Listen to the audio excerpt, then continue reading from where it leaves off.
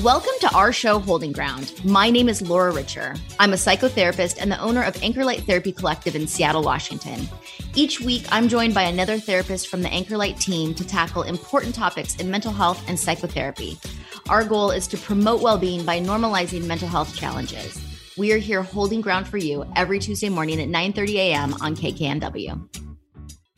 Good morning and welcome to Holding Ground, the show that brings you a little bit of everything in the world of therapy and positive mental health. My name is Laura Richer and I am the owner of Anchor Light Therapy Collective in Seattle, Washington.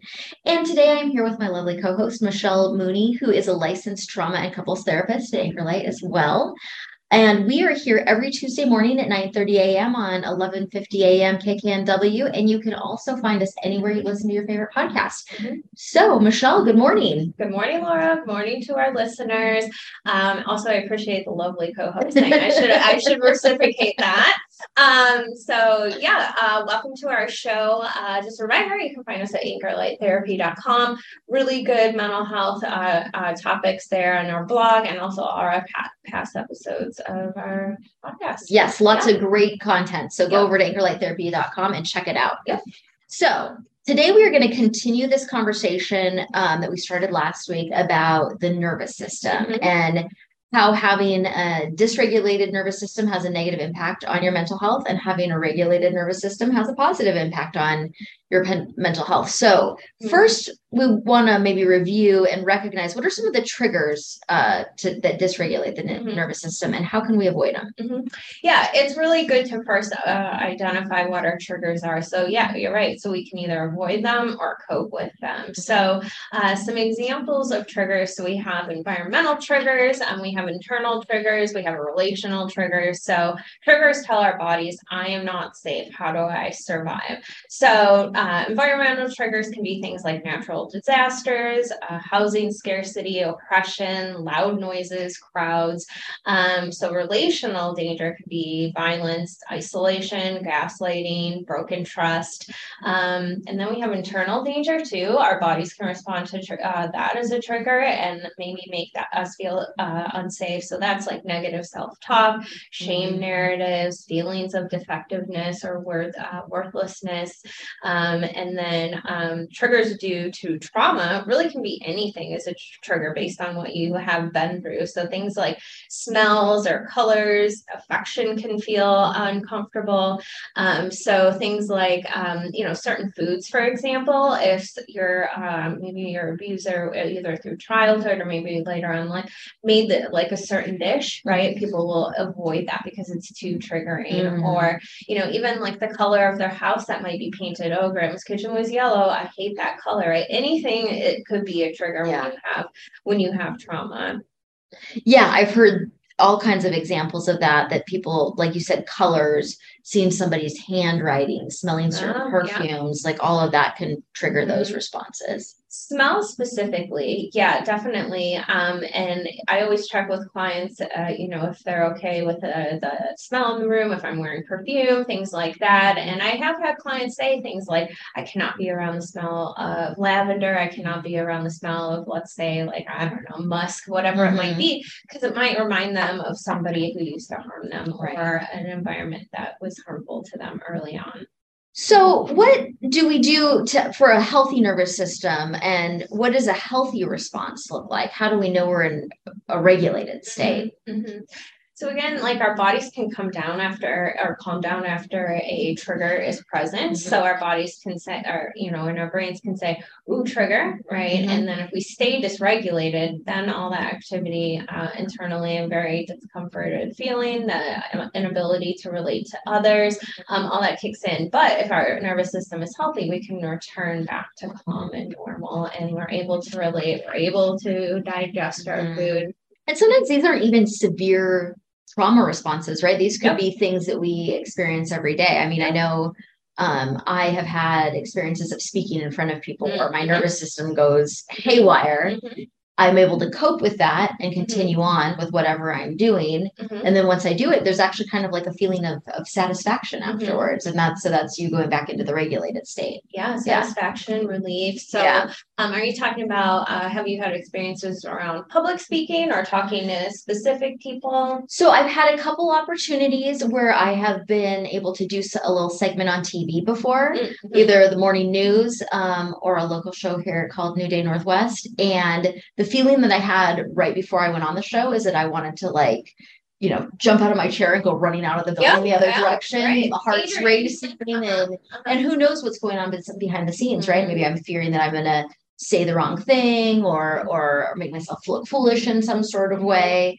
But yet I also recognize the benefit of maybe doing taking advantage of these opportunities. And so I am able to cope with that stress and do speak on whatever I'm speaking about. And on the other side of it, I actually feel really good and accomplished and I'm relaxed again. And so my brain doesn't necessarily, while I recognize that response, it doesn't cue me to run. So I'm aware of what's happening. Right. And so I don't act on it. Yeah. Absolutely. So that's great. I admire that. Yeah. TV's a step up from this. And so maybe one day. When we first started doing this, I had the very same response too in the radio station the first day, hearts racing. Yeah. We're sitting there and Betty's looking at us. Yeah. Yep. If you go back to the first episode of Holding the Ground, you can definitely hear that in my voice too, right? Yeah. So, and things like that is, like you're saying, I'm worried about embarrassing myself or saying the wrong thing. And that really comes down to, people are going to reject me or have a negative impression of me in some sort of way. The same way social anxiety can show up. Like if I go to a party, people can, feel really socially anxious in that way because what if people don't like me? That's what it comes down to. Yeah. Again, that being pushed out of the tribe thing. Yep. Yep. Exactly. So there are ways to regulate our nervous system, and some of them are maladaptive, or in other words, in non-therapy speak, not good for us ways to do it. And those can be things like using substances, really anything that numbs out, anything that can be addictive. Video games, gambling, shopping, sex can be addictive, any type of dissociative behavior. So if people are engaging in those behaviors as a response to trauma, what are some more adaptive things that they can do to manage these responses? Yeah, there's a lot of great things. And, people really fall into these maladaptive coping mechanisms because they work, right? They turn off the nervous system. And that's why, there can be an emotional addiction to some of these things too, not just the physical addiction, because I know this is going to work. Maybe my caregivers couldn't do this for me. Maybe I don't know the skills. No one ever taught me. So this is the thing I'm going to go to because they work. And that's why, but we don't want that. Well, just because they only work temporarily. And then on the other side of it, I know a lot of times when people have a lot of anxiety and they use alcohol or cannabis to soothe their anxiety, on the other side of that, they might wake up the next day and have even more intense anxiety than if they hadn't used any substances at all. Right. Yeah. And then you have a lot more things to be anxious about too, because you probably did something that you might regret the night before. Right. Okay, so the adaptive one. So it always is good to kind of chart where you're feeling at the moment. So 0 to 10, how anxious are you before you start any of these skills? So, okay, I'm a 7, and then you do the skill. Typically, the number hopefully goes down, and that can feel good as well, just knowing you've made some sort of progress.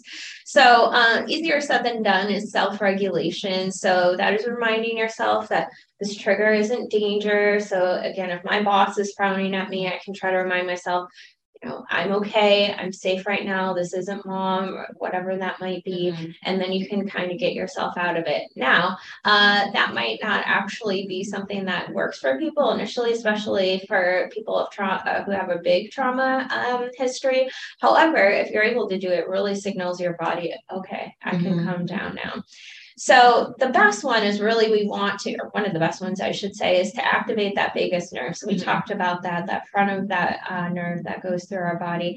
And we can do this in all different kinds of ways. So we can do that through humming, singing. Like, have you ever caught anybody like, gosh, they're whistling all the time or humming all the time, right? They may inadvertently might be trying to soothe their nervous system, and it works. So things like singing, chanting, laughing. Have you ever laughed at something when it maybe was an inappropriate time to do so and something was awkward? Have you ever maybe done that? Oh, awkward laugh. Yes, definitely. Yeah, exactly. That's how we have you know, yeah. you know, because it's uncomfortable. Right. And so we actually laugh in a lot of those scenarios to soothe our nervous system. And you that's see why. that, yeah, like with kids, especially, you notice them self-soothing with humming or singing or doing like something repetitive that they're trying to. So if your kid is driving you crazy because they're humming all the time, they're probably trying to soothe themselves. Yeah. And that's a good opportunity to sit down and be like, hey, Johnny, what's going on? You seem a little anxious.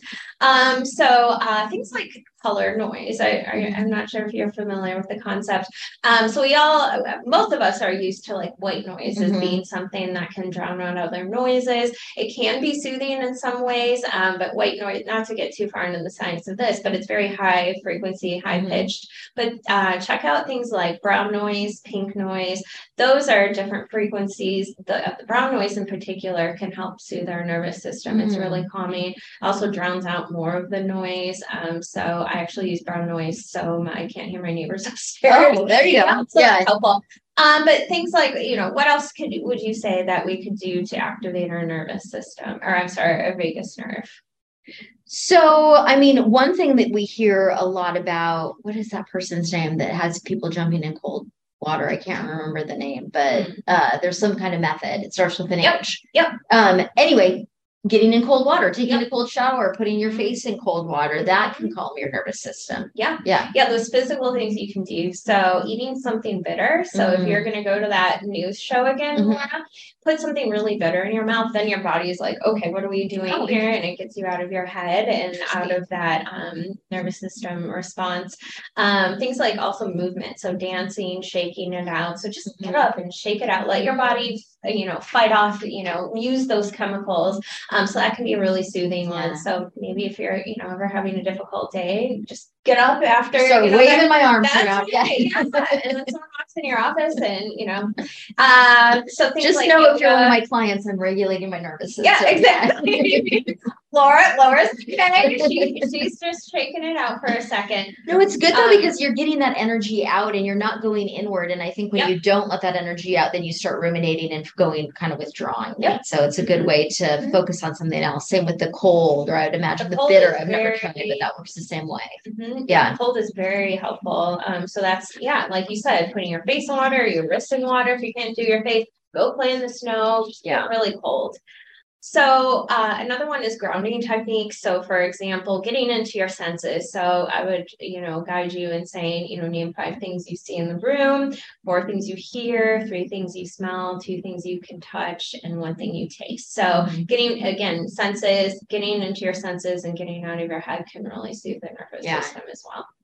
A lot of times for anxiety, we use cognitive behavioral therapy where you can identify the triggering thoughts and, challenge them and reframe them and say, okay, well, I feel anxious, but my boss is frowning at me, but maybe it's because she's having a bad day for another reason. But oftentimes, like you said, when we're really dysregulated or we've experienced a lot of trauma, we really can't negotiate with our thoughts. And so these are really more like somatic techniques to just, you don't even have to think about them. You can just do it, and that will help you regulate again.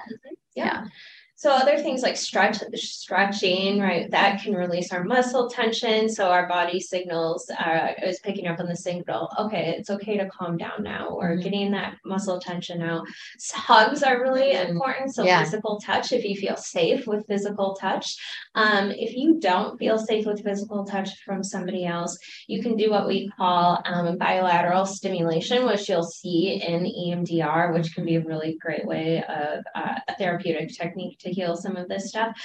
So all I would have you do is just sit there and go back and forth on a slow pace, or you can do even like a full hug on the butterfly hug and just really soothe yourself that way, or doing this while standing in the corner of a room. And that might feel kind of funny, but you're feeling that complete surround feeling, and that can be really calming. So all things you can do on your own. I love that. Breathing. What does breathing do for your nervous system? Yeah, it again, so if we are in fight or flight, we have that really shallow breath. So we really want to engage in the deep breath that can signal to our body that it's time to calm down. So things like diaphragmatic breathing, so deep belly breathing, really getting in touch with that deep belly. Square breathing, we hear about that a lot, where you take breath in for 4 seconds, hold it in for 4 seconds, out for 4 seconds, hold again, and then repeat that. And 2 breaths is another way. So instead of just taking 1 breath, take 2, and that's all you have to do. And that actually calms down the nervous system as well. And that kind of breathing technique can be really easy to do. So what's another one, Laura? Well, some people will love to hear this. Sex will actually help you regulate your nervous system.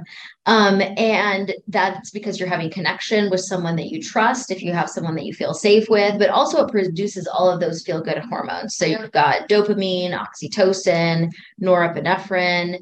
And if you're experiencing the feeling of someone being attracted to you, then you're also producing more of those feel-good chemicals. Because you're feeling accepted, right? Yes. And that feels like a really safe feeling. So yeah, and you know, making sure again, if you have a lot of trauma, you know, it's sex with somebody that you feel safe with.